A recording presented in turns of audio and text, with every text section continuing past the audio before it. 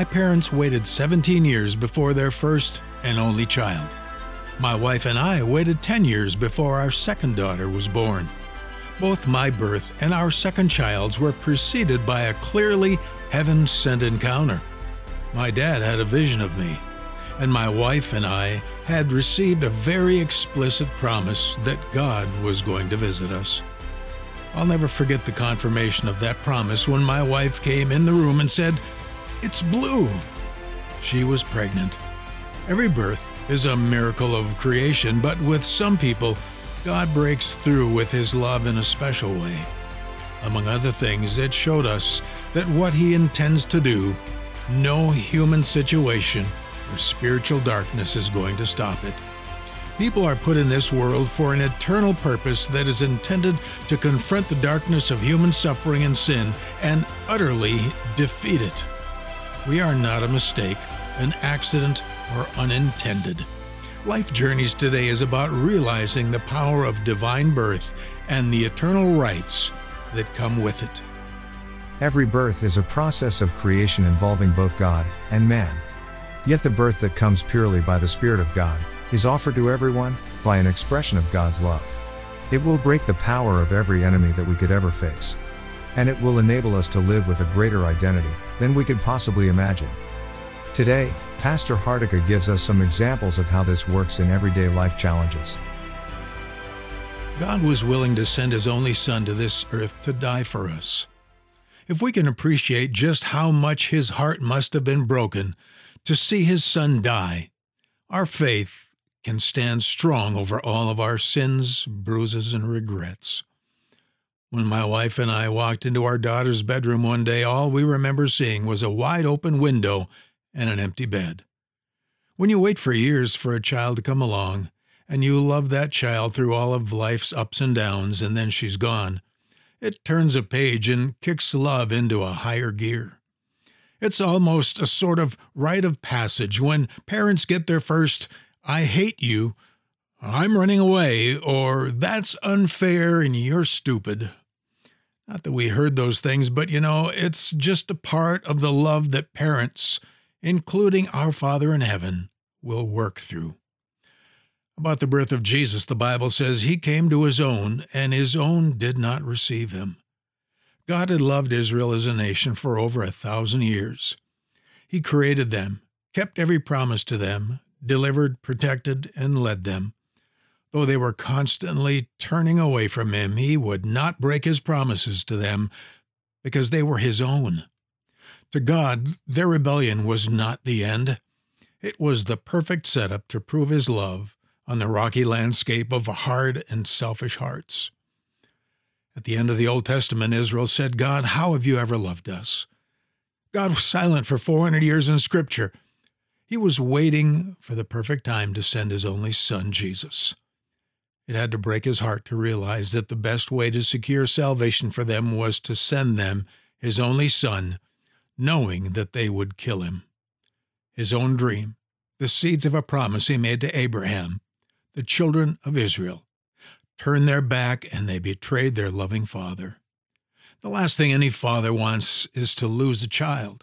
He would do anything, including giving his life to save them. When I heard that 2 of my daughters were in an accident at the railroad tracks, my heart nearly stopped.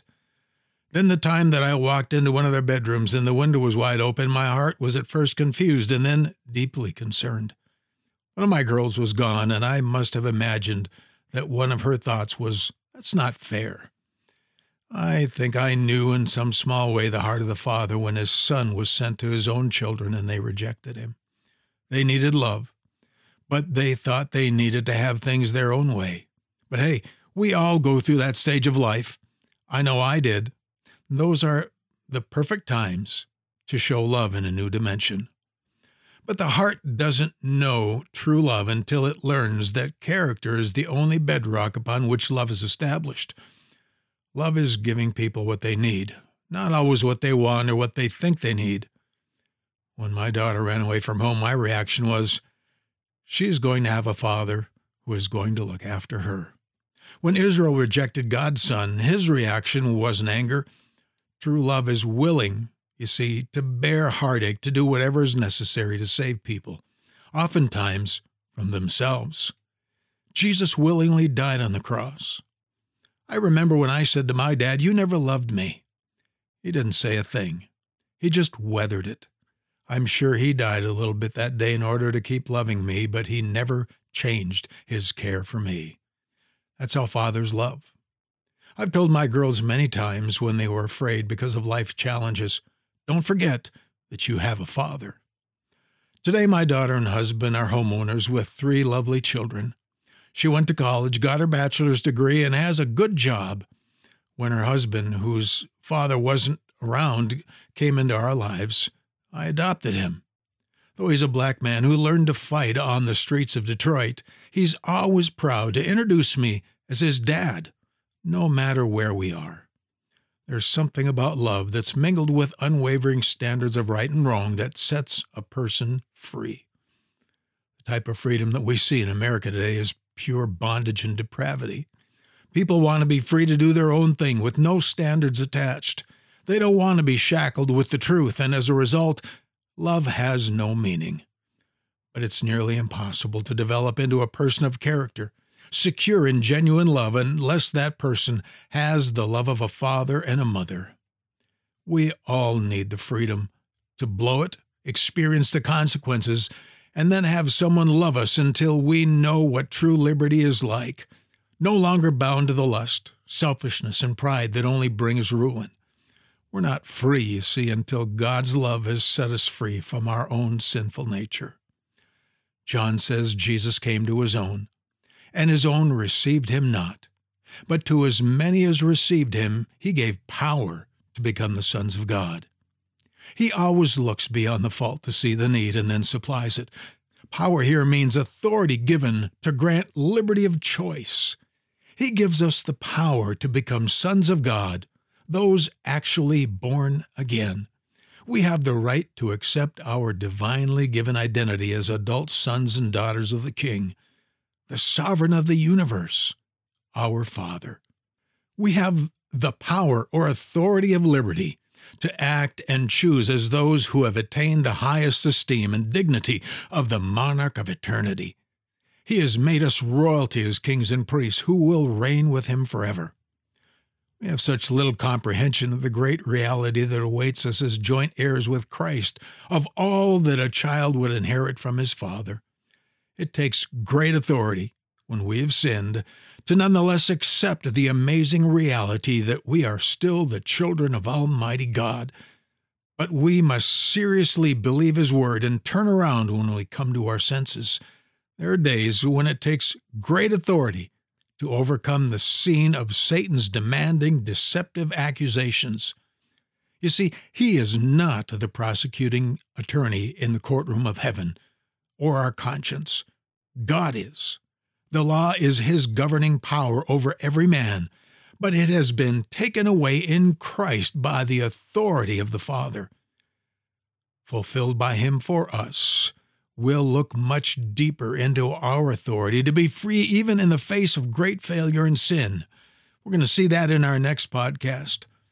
I will say now that true liberty is born on the bedrock of sound moral character standards and is only granted through an unwavering love that lifts us up to those standards. In the many years I've disobeyed my earthly father, I still have the same last name. I'm still his son, and all my daughters will always be my daughters. They have the right by birth to always claim who they are as in our family. But they could decide to walk away and never consider the wisdom of their father to come back to a pathway of truth. If they would, for example, decide they needed to rob banks to get what they wanted, they would be acting like they didn't have a father, like they didn't have the power, the authority that love gives to take care of them. But God has given us the power to be his. That's an inalienable right that gives true liberty of soul. He is our rock and refuge for every single thing that seeks to destroy us.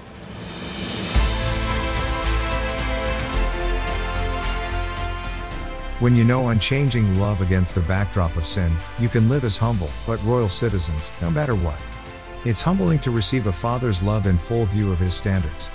But those who receive, are granted the power of a much greater life of liberty, from their past, and for the assurance of their future.